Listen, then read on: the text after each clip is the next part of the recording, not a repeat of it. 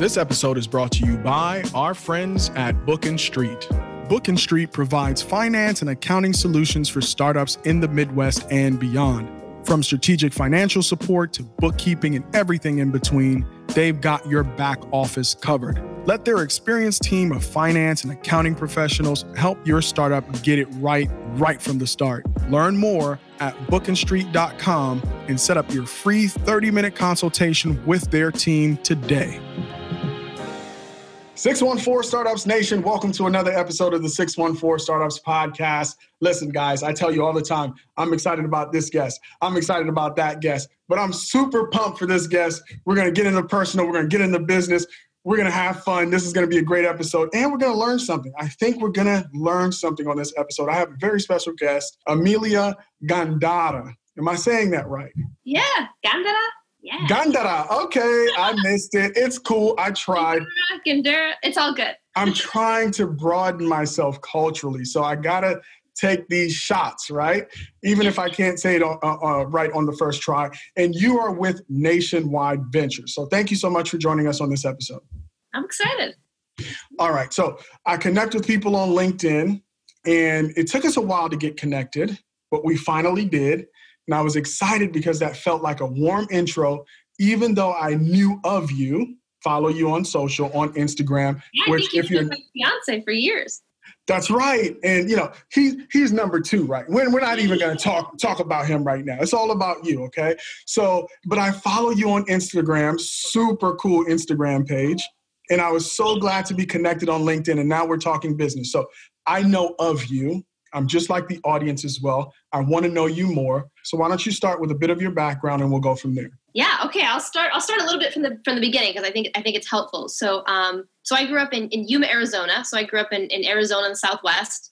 Didn't grow up in the Midwest. Didn't have a connection in the Midwest at all. But what I did have was a passion and a love for ballet and dance. And when you are passionate about dance, there's so few jobs in the world that when you reach high school and you're still serious about it, you either audition for a dance company or you get into a college. And everything that I auditioned for was in the Midwest. I auditioned for the ballet in Columbus, Ohio, in Louisville, Kentucky. I got accepted into Butler University in Indianapolis. These were all for dance. And it was just so weird. I must have been destined to live in the Midwest because everything took me there. All roads led to Ohio and Indiana or Kentucky. And I ended up in Kentucky. I danced professionally there. I danced in Missouri. I decided, it was a fun but really hard life. So I went to engineering school in Kentucky. That's where I met my partner, who is a reason that I'm in Columbus today. But it was dance. It was dance, and then it was engineering school, and sort of that winded me around. Lived in Chicago for a short while, working for GE, and now I'm so excited to live in Columbus. The city is really growing on me. Now, dance is one of those things. It's like doctors, right? So it kind of runs in the family, right? Is dance that's something that runs in your family culturally? What was kind of your early exposure to dance that made you want to dance? That's so intuitive. Yes, my mother was a dancer. My mother danced ballet. She was a cheerleader. She was a gymnast.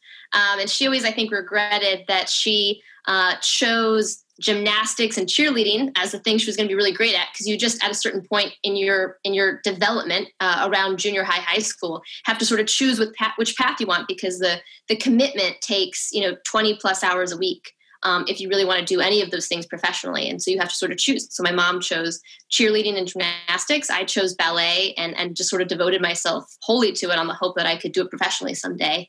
So yeah, it totally runs in the family. Yeah, great. So ballet. Right. I kind of Misty Copeland is kind of popularizing ballet for, and so ballet feels like a very insulated world. Like it's kind of like opera, right? I couldn't name like who's the great tenor right now, but then there was like Pavarotti or something that kind of popularized the movement for like the average person on the street can say Pavarotti, right? When they're talking about opera. For you, was there that person that you kind of looked up to say, you know what, this person really inspires me, like how kids who play sports might have somebody that they look up to. Who was that person for you in the ballet world? I think that's such a wild thing to talk about, because I just had this conversation recently with friends when they were asking me, like, what was dancing professionally like? What did it feel like for you? Why did you decide to devote all of your time, after school doing, training to do this thing? And I had to think about it and explain to them that, like, when I was dancing, it was 2004, 5, 6, 7 was when I was in high school. We didn't have Instagram and we didn't have YouTube, which, like, is mind blowing now because it, like, really doesn't feel like it was that long ago. But we didn't have any of those tools. So I didn't have all these idols. What I had was a dance magazine that I would receive once a month. I think it was actually such a small publication. It was only published once every 2 months. And you flipped through this magazine and that was it. Like, those were your idols. So there was Julie Kent in New York. Misty Copeland was, like, just starting her career. So she was on the cover once. And I remember it now because they posted it on Instagram recently where they're like, remember this cover? And I'm like, oh my God, I do remember that cover. But, like, that was the exposure. The only way to watch other professionals at the top of their game was on DVDs and VHSs that one of the dance moms happened to have. You didn't have this ability to watch the best perform and then emulate that. Like, I couldn't train at home based off of these other videos that I can watch, which is just, like, this incredible opportunity that we all have now that I think as I approach, I don't dance ballet professionally anymore, but I still try to stay engaged in the dance world. I'm doing all types of aerial arts. I'm learning contortion right now, which is just sort of an extreme form of flexibility, which is just all these things that I can not only watch other great dancers. With COVID, all my instructors are online too. So I'm taking Zoom classes with dancers all over the world, or I'm taking a private from the best person who can help me with my back flexibility in Seattle. And I'm training in pole with a woman in Canada right now. And it's just, like, this incredible access that I just, like, forget that I have to just appreciate so much because I didn't have it when I was actually training.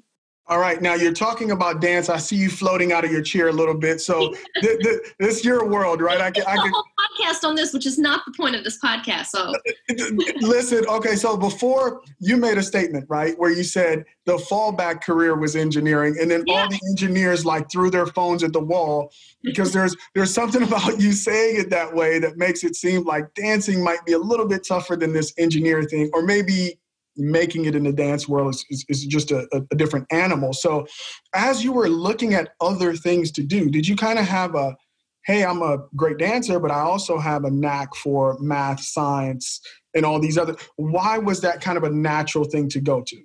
It's not necessarily adjacent, right? It's kind of a different world.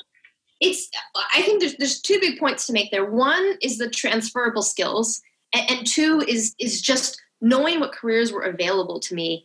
And I think that first, I'll touch on the second one first, which is that the only person I knew that had graduated college and was successful in my family was my aunt. My aunt and my mother is also successful, and other people in my family were successful. But the person who had gone to college, which was a thing that I was raised to be expected to do, was my aunt, who went to college, became an aerospace engineer, worked at Boeing, works for the FAA now. And so when I was assuming, like, what am I going to go get a 4-year degree in? I picked engineering because it was the only degree field that I had known anyone to have, which again blows my mind today, because everyone becomes the doctor or the dentist or the lawyer that they saw their parents be, and I realized that that's the exposure. So I had no idea that when I joined engineering, I was going to be one of only, a handful of women in these classes, because the only engineer I had ever known was a woman. The only person in my family who had ever graduated with a 4-year degree was my aunt, who was an engineer. So when I was, like, trying to go be a dancer, but having to fill out all these college applications in case, I broke my leg at any time, I just checked the engineering box. So I just, like, thought that was the natural path. Yeah. And we take for granted how important images are, right? What you see as a little kid opens it decides how you see the world. And it's important that, you kind of have the story about dance and then engineering, and that just feeling so open to you, right? Those opportunities feeling so open.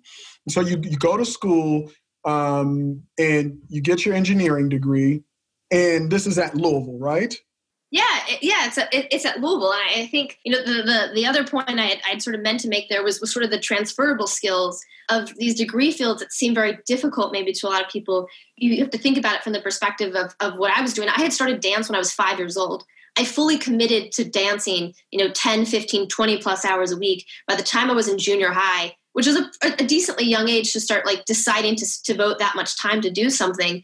So I had spent, in my mind, since I was 5 until I was 18 to train to be a dancer, to get to dance it professionally for a couple of years. I looked at a 4-year degree, regardless of what it was, and I was like, oh, 4 years? I see what that salary is over there. I was making $200 a week dancing professionionally. I can go make, a base salary of at least $65,000 go being an engineer after only just, 4 years of work. This sounds like a no-brainer. So I to me, I was like, oh, calculus for a semester, I can figure that out. Okay, Calc 2, I can figure that out. And I think it just gives you a different perspective in terms of like of dedication and work ethic. You take these things, and I think a lot of people can take it from art or from sports or for anything. When you think back about how much time you spent to be great at something, it sort of makes that 4-year degree seem a lot more approachable, or at least that was my perspective. All right. Well, I mean, I like it, right? Because like you said, those skills are transferable. It's this desire, right, to accomplish that's quite necessary to be successful and makes so much sense in this world of startup, completely stacked against you in terms of success rates. So let's talk about your role now and how you got there. So you go to school, you get the degree. What's the path to leading Nationwide Ventures? And is it linear, or is it this squiggly line that kind of goes all over the place? Oh, I think my whole life has been a squiggly line, but in the best and a way that I'm so appreciative of. I was starting my master's program in engineering, and at the time I was approached by GE. GE Appliances is based in Louisville, Kentucky, and I was already hanging out in the startup scene. I was hanging out in the maker community, going to startup weekends and things like that, just trying to understand like what else is there to do with this critical thinking engineering degree I'm getting. Where can I apply it? And I got a job at GE in an innovation team that was building the new cool appliances, and I was like, I want to be a part of that, whatever that is. And I got hired as the social media intern, which turned into a full-time job. So I dropped out of my engineering master's program, just dove into the team, and it was just a lot of different things. I helped with partnership management. I helped when we had new product launches. It was sort of like this undefined role that was part community manager, part relationship manager. And I was just like, whatever it was, I still have a hard time exactly defining all of the work, but it was in a wonderful way, but in a protected way, sort of what it's like to be in a very, early stage company where there's a ton of different work to be done. Now, I don't want to be disrespectful. Doing that in an actual company is way riskier. I was protected by, an annual salary, so I could, take a lot of different risks. But the feeling of someone who had just graduated college to get to do so many different roles, I was so appreciative, and that sort of inspired me to want to do more in the startup ecosystem. So in Louisville, I went to go work for a group that helped entrepreneurs locally, that gave out pre-seed funding. That transferred. I ended up going back to GE for a short time. And all that stuff kind of came together, and it's what I was able to advocate for myself when I was moving to Columbus and I got to join Nationwide Ventures. And so all that together became the initial role I took at Nationwide Ventures, which was one managing partnerships and operations. Yeah, and I know that was the whole story in fast forward. So there are a lot of other stops along the way, I'm sure, a lot of different lessons learned. But in considering the transition to Nationwide, what was it about the opportunity that made it the right move for you at that time? So many different factors, but one was that I had loved the innovation and product building side of large corporates. But in large companies, and this was true at GE as well, when you have an innovation team, you often have a corporate venture team sitting alongside them. They either collaborate or they're actually under the same division. And I was always so curious. I was like, what is this venture group doing? And around the same time, my partner, now fiance, was building his company. And so I was seeing, that side of the table, a founder have to grow from, 3 co-founders to their first employee, to their first 10 employees, to their first 50, back down to, 10. And so I was witnessing all of that while doing things in sort of the protected space of innovation and corporate innovation. I said, I want to get deeper. I want to see what this venture world is like. And there was an early team. So the Nationwide Ventures team was 2 people at the time, 2 people that I got along really well with, deeply respected. And I was like, how do I get on this team? I don't have the venture chops to invest alongside you right now, but I'm guessing there's probably some operational stuff you need help with and some partnership stuff. And we sort of like created this role that has since become quite popular in venture teams, which is called platform, which is basically all the non-investing services that a venture firm offers to a portfolio company. And so that's how I wedged my way in there and have since, as the team has grown from 3 team members, there's 9 of us now. There really are a lot of operational things that you need to account for. And so I've been so fortunate to kind of grow into that role with the team. So they took a chance on me. And I'm hoping that, we continue to grow together. We're going to take a quick break and be right back after this message from our sponsor. Thompson Hines Quick Launch helps emerging startups get their initial team members onboarded the right way with all the appropriate legal documentation for a fixed, reasonable cost. Every dollar counts for a startup, and making sure that all your team and equity compensation matters are handled appropriately shouldn't be dictated by costs. With the Thompson Hines Quick Launch Team and Equity Matters bundle, we ensure that you have employee offer letters, NDAs, intellectual property assignments, independent contractor agreements, and advisory board participation agreements. Visit thquicklaunch.com today and get your company and your team set up right. I want to get into kind of the meat and potatoes of the thinking at Nationwide when they decided to launch a venture arm. Why would a large corporate want to have a venture arm? What's the case? Oh, yeah. So a lot of different reasons. I think what a lot of people originally thought when corporate venture teams were formed is that it was sort of a mechanism to put a little bit of money in and then acquire the companies someday, right? And so that's kind of the old thinking, and there's some sort of stereotypes baked in there that maybe we can pull apart, over some of our time together, today. But really, it's sort of a dual mandate. We're investing for financial returns, and we're also trying to help the business with their partnership strategy, with helping them become more efficient, right? And so, insurance is a little bit different than maybe the general corporate venture population, in that when you form a corporate venture team and you're an entity that's maybe only selling tangible goods or only selling software, you might not have a giant investment platform that logically makes sense to then carve out a little piece for venture, right? You have to create this entire group and give them a sum of money and sort of give them a mandate to invest. I think Nationwide's kind of interesting, and insurance companies broadly are interesting. And you probably have seen a couple, many different corporate venture firms emerge from insurance, because we already have a lot of money to invest, right? And a lot of it is done very safely because you're holding on to people's life insurance policies and auto insurance policies and home insurance policies.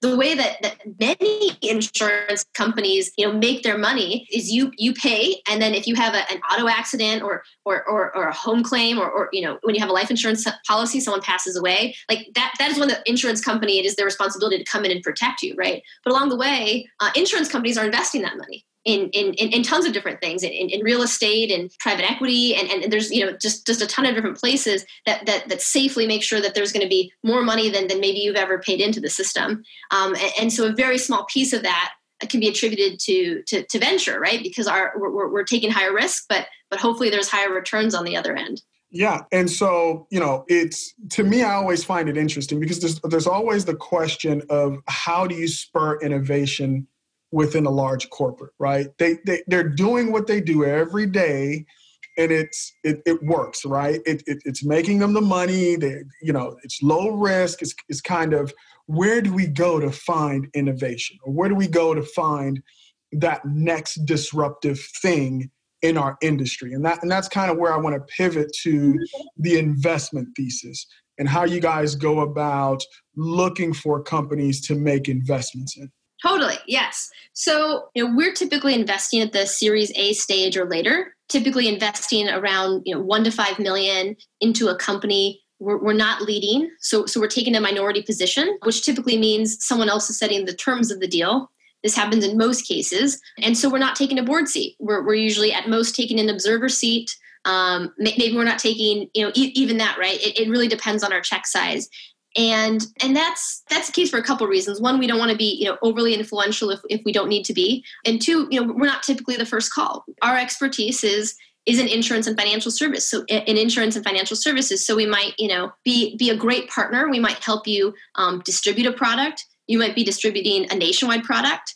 You might be an excellent vendor partner to us, helping us operate, our business more efficiently. But we're probably not going to be, the first call when you have an issue from a talent perspective or something. And so I think we try to take all of that into consideration when we're thinking about what is our role to play as a corporate venture firm, for anyone's in anyone's cap table. Okay, so it only makes that Nationwide would then not only dabble, but make a full commitment to this, right? It feels to me you guys are building out a team, even though what you get to invest in terms of the overall portfolio of the way Nationwide grows money is small. I feel like the venture arm is growing. What is it because of early success? Is it with your team specifically? Is it just the venture industry as a whole and the growth and the explosion that we're seeing that's encouraging this arm to grow even quicker? What do you feel like is driving kind of Nationwide's continued desire, right, to grow the venture portion of its portfolio?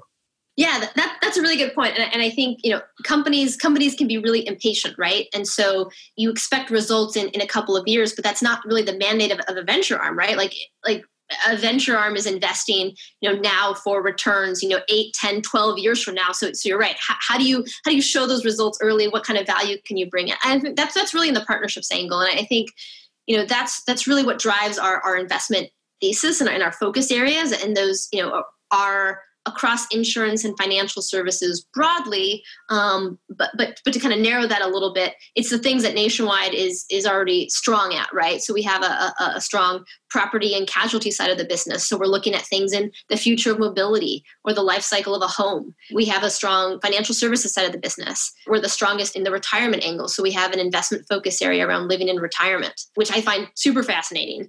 And then we have other things that we're looking at. What is cybersecurity going to look like for the customers that we serve? We have commercial insurance. We're strong in commercial insurance at Nationwide. And so we're protecting small businesses, medium-sized businesses.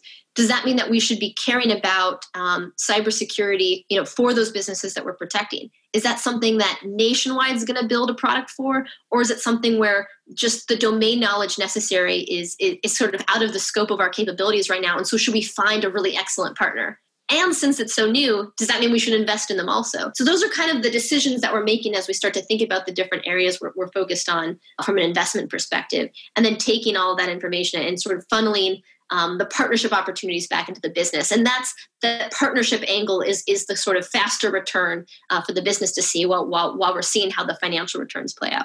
Well, I mean, that must be really exciting for you because it gets your mind going around how a potential company that you're talking to, a founder, really solves a problem that Nationwide might see, right? So am I too far off base with thinking this broadly? I'm going to propose something to you, and you tell me if it kind of is like of any interest, right? Thinking really, really broadly about the companies that you look like, because I don't want to pigeonhole you in this conversation. Let's say there's somebody developing a polymer of some sort that reduces flood damage in basements. Right? I don't know. You spray it on the walls of your basement and it like cuts the costs of like flood damage. Are you guys looking that wide, or are you still kind of, hey, let's rein it in here. Let's kind of look at things that we could say, hey, we see that this is in the financial industry. How wide are you guys going in terms of companies that solve your problems or that have big growth opportunities? Yeah, I think we have to approach it, in the way that probably most investors would say, which is to analyze the product, the market, and the team. And so, quick assessment on how big is the market, how big is the potential demand for something like this. And so we still have to take that angle when looking at a potential investment. Whether we invest or not does not prohibit us from making that introduction into the business. And so we've made plenty of introductions into worthwhile companies for the business to consider partnering with that we didn't end up investing in, right? We just didn't see that we would be able to get venture returns out of this particular company, but that doesn't mean the company shouldn't be a great partner, a great vendor, to Nationwide. And And so we make sure we make those introductions. To speak specifically about the flood, instances, we did invest in a company called Flow, which got acquired by Moen. That was, one of our first companies that we invested in that has already gotten acquired. So that was very exciting for us. But the company is an IoT device, so it connects to the main water line, and it can help shut off your water if it detects a leak. And that's really interesting because we were talking to our personal lines home division, and we said, tell us, what are the biggest claims problems you have with the home? And they said, you know what, water, non-weather related water damage, huge problem for us. If you can solve this, there's a lot to be done here. We'd love to see something that we can help offer our customers to help us minimize this non-weather related water damage. So that's when a bathtub overflows or, things of that nature. I said, great. Okay. We're going to check out the market. We're going to see what's there. And we got really excited about a company, invested in it. Other people got excited. Moen got excited, and the company was acquired. And there's a relationship today with our private client division at Nationwide, which is the division that focuses on higher end homes, where they're helping get that into the customer's hands. So it's interesting. So you do see kind of those connections, and so it doesn't have to be a software only insurance product for us to invest. We've invested in all kinds of products, as long as they're improving the quality of the experience for our customers. And that's great. And we had an email exchange, and you talked about the fact that in my day job, I work in the home health and hospice industry, and that Nationwide naturally has an interest in the retirement space, right? Or the aging space. Yes. So what is your process then, since there are all these areas within financial services where opportunities are lurking, or you guys are experiencing challenges and you're looking for companies to solve? What is the process that you go through to identify the right investments? I know it's a mix of founders, the market, et cetera. What's your process there? Yeah, you're right. It can be muddy. So there's 9 of us on the team, and each of us tend to spend time thinking more deeply about different areas. There's 2 folks on the team, Jake and Hope, that spend most of their time thinking about our living in retirement thesis. So they are not just doing the research and writing the white papers. They're meeting folks in the industry. They're meeting with founders. They're looking at companies. They're going to conferences, or they were going to conferences. And so now they're going to the virtual conferences, right, to build up that network, to make sure when the next investment opportunity in that space comes about, that they're ready, that they've got the relationships, and that they're able to write the check. And so that's kind of how we approach, all the different thematic areas, as I'm talking about cybersecurity, home, small business, et cetera. And so we try to spend time, not just going to the general insurance and financial services conferences, but and building our network, but to narrowly spend time in these particular areas to become as close to domain experts as we can. And we also talk to the business, right? We also talk to the business units at Nationwide to make sure we get their experience, because you've got people that have been working in annuities or life insurance for 20 plus years, just like an email away. So we talk to them as well. All right, and since you're investing at Series A, the companies that you talk to are wide and varied, and it may be appropriate now or maybe will be in the future. But what are some things that you like to see that get you excited? If all the stars align and it's a right investment, what do you like to see when you're looking at a potential investment when founders approach you, or when you are introduced to a founding team? Yeah. So I take it back to the basics, right? And obviously when you're underwriting a deal, when you're actually writing up the doc for making the investment, you're looking at a ton of different things. But for me to simplify it's product, it's market, and it's team. And each one, depending on the stage of the company, different things are valued at different measures, right? But at these early stages, when you're looking at a seed company ready to raise their Series A, that team is so incredibly crucial. And so you want to make sure that they understand their vision. They understand, you feel that commitment, that they're in this for the long haul. Because one of the hardest things to do is have to replace a founder, replace a CEO, early on. So you want to make sure you have, you truly feel a strong relationship. You have to feel like you have a strong relationship with the founding team and the CEO, but you also want to feel like they have a great relationship with each other. because they are going to be in this, for the long haul. And it also depends on how they set up the company, what their vesting schedule looks like, how long have they known each other, and those are all the little things that you sort of tease out over the time of getting to know them before you make that investment decision. And I think you can never undervalue that team at the early stages. But then, of course, you also have to look like the product. But at the early stages, you just kind of have to assume that product is going to change a lot. Do I have conviction that this team is going to figure out all the different twists and turns along the way? And then the last one, which is maybe the most obvious, which is the market has to be big enough, right? There are plenty of great companies at all types of sizes, but venture is just a very specific asset class that is investing on the expectation of really large returns on the other end. And so you just have to make sure that you're operating in a market that you feel is going to be big enough for this investment to make sense. Thank you for listening. We're going to take a quick break and be right back after this message from our sponsor. When companies large and small need to solve technological challenges, they turn to AWH. AWH has the experience and expertise to help your company create innovative and disruptive products for the web, mobile, and IoT. Leveraging a deep understanding of machine learning, artificial intelligence, and blockchain, combined with the creativity that comes from their entrepreneurial DNA, AWH gives their clients the competitive advantage. Visit awh.net today and tell them about your project. All right, so let's say I'm the belle of the ball. Everybody wants a piece of my company. And now you're pitching me, right? I got dollars coming out of everywhere, right? I have the hot company that's gonna, next $1 billion exit, right? Why Nationwide Ventures? Why as a founder, right? What do you guys bring to the table that really, really matters when I'm growing my company? Besides capital. We'll take the money, but besides capital. Of course. Yeah, I think that's the partnership relationship that we're hoping to bring, right? I think I mentioned this before. We try to do our best to understand, the place we'll have on a cap table. We're not going to be the board seat. We're probably not going to have you're not going to call us probably for your next CFO hire, right? But we are going to help you with those early partnerships with the business. And in some cases, we have companies that can partner with multiple divisions of Nationwide, which can be very difficult to navigate, right? Any large company just has, we're a company that has, I think 10 different CTOs, right? How do you know which one to talk to?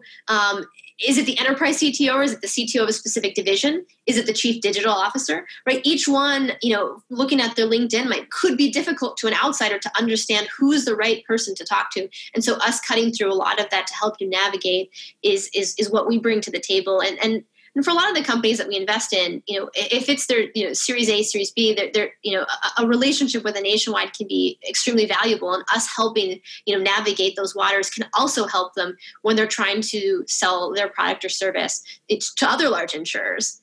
And we also have really great relationships with the other insurance, corporate venture firms.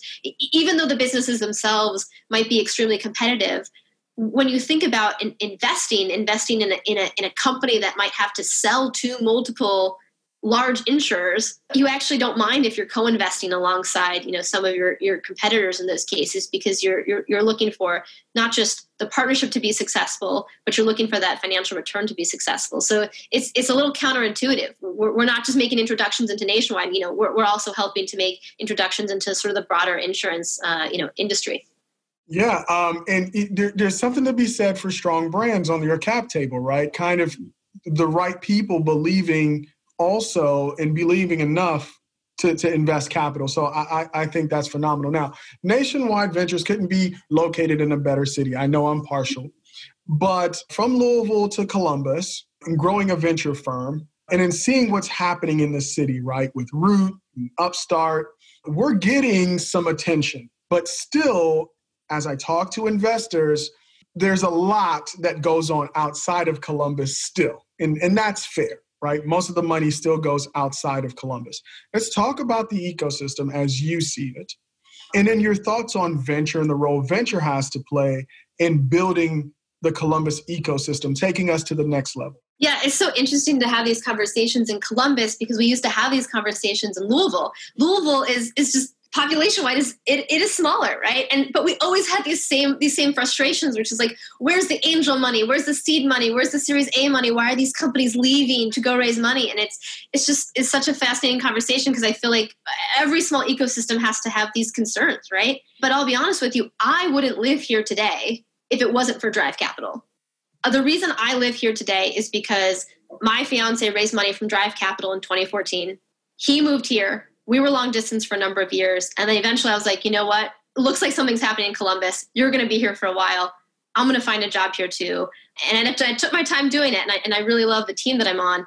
But you have to give credit to the folks who sort of believed in this ecosystem and have kept investing in it. And they're not the only ones, right? You've got Rev One that's been here for even before that, right?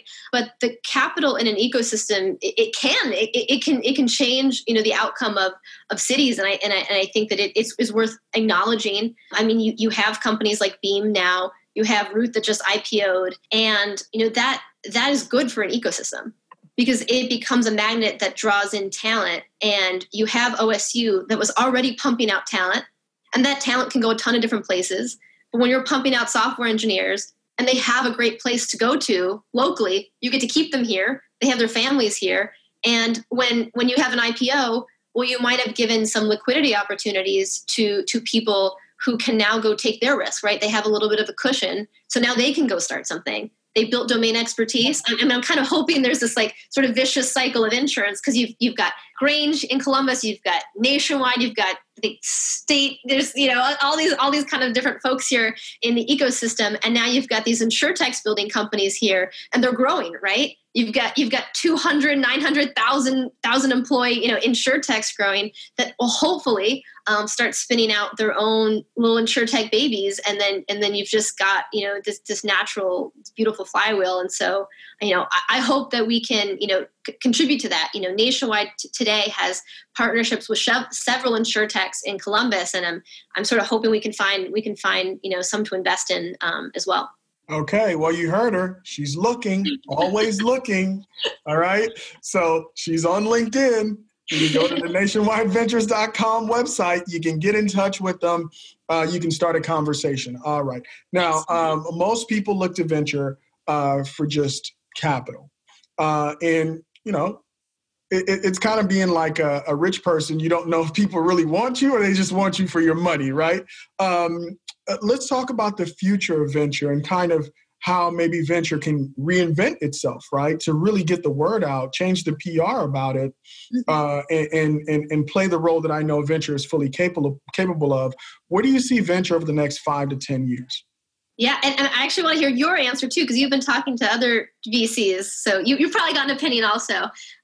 Yeah, I think it's been wonderful to see this advocacy for more diversity of mindset, coming into venture. That's absolutely crucial. I think what we've seen as we've been building our team is that you have people who come from backgrounds in investment banking and consulting, which is sort of like the traditional backgrounds that you think of. But then you're pulling people in like myself, right? I'm a dancer turned engineer. I just look at the world a little bit differently. And I think the more that we can continue to bring people into venture who see the world a little bit differently, whose life experiences were different, you're going to look at companies, you're going to look at markets entirely differently, and you're going to end up choosing the founders to invest in that might not look like or sound like what sort of the market has seen today. And I think there's so much opportunity there. I mean, there are markets, let's return to that aging market, right? The retirement space right now, right? I think there is such a need to serve, the aging market. People are living longer. Retirement can be a third of your life. And there's so many statistics coming out that we're uncovering because of COVID, when you're seeing how much time, folks as they get older, how much time they end up spending alone. Social isolation is a legitimate health problem that we have today. And I think more and more people are sort of being exposed to it. They're thinking about it. So more people are starting companies in it. And then there's going to be more things to invest in. So I think you need that cycle of people to be aware of the problem, have enough ability to, and sort of enough cushion to start solving the problem and taking that risk. And then you need to have the VCs on the other end to acknowledge that and to invest in those companies. I'm kind of hopeful we'll see that cycle improve, over the next 5 years. Yeah, wonderful. And you asked for it, so I'm going to give it to you. Two things, right? So the Midwest is kind of that Midwest humility and kind of a sense of community. I think number one is really building community, right? So venture has a very, very important role in building community and more collaboration over competition. I think that's number one. Number two, when we start to throw out big numbers in terms of amounts being invested and the size of some of these exits, I think for people who are not familiar with the business world, they're not familiar with startups, there can be a little bit of the, these are the rich. And, with income inequality issues, when you have bread lines and soup lines and food kitchens, and then on the other end, we hear about all these companies that are raising large amounts of money or having big exits, and there isn't kind of a communication about really what that means, and then a feeling of a shared social burden where the successes of the startup world in Columbus can be shared with people who maybe aren't directly participating. I think those are two important things that really weigh on me. How do we become a community that's self-supporting? We collaborate over competing. And then how do we deal with the real societal implications of a widening inequality gap? So those are just my thoughts, and hopefully I'll have a chance to have more conversations around those things in 2021 as we start to have fireside chats and stuff like that around social issues. Well, this has been a very, very interesting conversation. I really appreciate it. We could talk about dance all day. We could talk about venture all day. But is there anything else on your mind that as you think about this world of investing or companies that you're looking at that you kind of want to close on? Anything else that we didn't cover in our conversation? I think I just want to make myself, available. I think I have it feeling that comfort, right? I think if you're hanging out in the startup ecosystem or in the venture community, you can jump on Twitter and you can see a lot of great, thought leaders, speaking their mind. And I think it can be, sometimes intimidating or you're curious whether you should have a voice or not. And I think, I'm trying to do that because I want people to know that, our team is in Columbus. These are the things that we invest in. And we are here and we are willing, absolutely willing to take meetings and to meet with folks and to give feedback and to take a look at companies. So I think, maybe that's the only thing, I want to mention is, we are accessible and please do reach out, LinkedIn, et cetera. I want to do a better job of continuing to participate in the Columbus ecosystem. Wonderful. Thank you so much, Amelia. I got to leave the conversation here. We'll continue it in another format, but I always give my one takeaway. And the thing that I think persisted throughout our conversation was your willingness to not overly focus on whether or not your resume qualifies you to do something, whether that feels like you taking a step up, or maybe in the case of when you took the social media position and you were in your master's degree for engineering, and just your willingness to take that step to find opportunity where maybe you weren't, being an engineer, but you were still part of a team and contributing. I think that's what I admire about you most. I think a lot of us get stuck on whether or not our resume qualifies us for these things. And in a lot of cases, it's like getting a job based on experience when nobody will hire you, right? At some point, you have to qualify yourself and maybe in some cases, create an opportunity where one does not exist. Thank you guys so much for joining me on another episode. Peace. That's a wrap. You can find this and all our episodes on our website, 614startups.com, Apple Podcasts, Spotify, Anchor, and all your favorite podcasting platforms. Don't forget to subscribe and write a review. If you would like updates sent to your inbox, you can sign up for our weekly newsletter on the website. To engage in the 614 Startups community, follow us on LinkedIn, Twitter, Facebook, and Instagram at 614 Startups to join the conversation. For sponsorship opportunities and collaborations, email us at info@614startups.com. It takes a village to do a podcast, and I would like to say a special thank you to my friends at Waveform Music Group. Andy and Carlin have been working with us to enhance the production of 614 Startups, and we're so happy with the results. Outside of podcast production, Andy and Carlin are experts in sonic branding, songwriting, and music production for companies and creatives. To learn more about them, go to their website, createwaveforms.com. That is, createwaveforms.com.